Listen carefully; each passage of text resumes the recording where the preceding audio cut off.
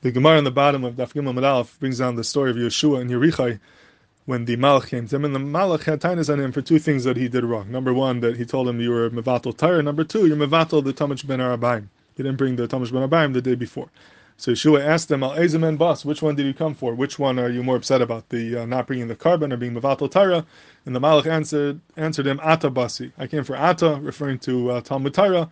Miyad v'yol Yeshua b'laylu b'secha emek malamin shalom b'am g'shal halacha. And Yeshua took the message and he went to learn b'am g'shal halacha. But the question is that if the Malach meant to tell him that he came for Talmud Torah, how is that merumas in the words Ata Basi? What does Ata Basi have to do with Limud Torah? So Rashi has one shot, but if you look in Taisus brings down B'Shem the Rivan that the word Ata Ayin Taf Hey, Ata Basi is a remnants to Limud Torah because the pasuk says, "Ata Kis V'Lachem is a Shira Hazais."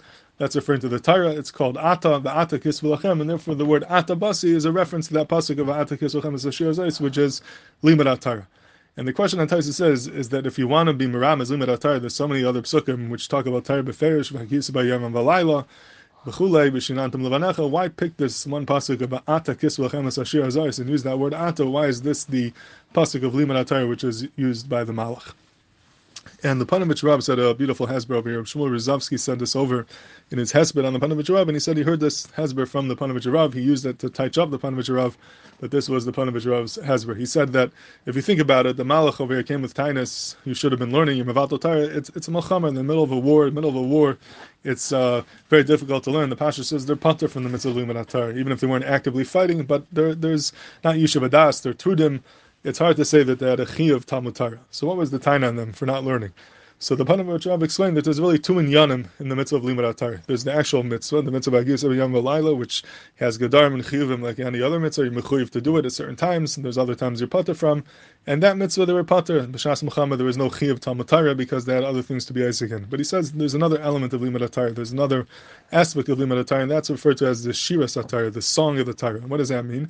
That means that Limud Torah goes beyond the mitzvah. Limud Torah is something which a yid is supposed to connect to on the deepest level. It's something that has to permeate his whole existence and the deepest level shayach, and that becomes who he is. That becomes his whole chiyas, and that becomes his mitzias, and that becomes so strong that whenever you have a free second, whenever you have some time, that's your go-to thing. You go to learn, not because of the mitzvah, but because that is the most geshmaka thing. It's like a shira, it's like a song, a geshmaka song. A person is always singing when he has a free second, not because he has to, because he enjoys it. That's what he does. Torah is the song of our neshama. Torah is our whole mitzias, our whole existence.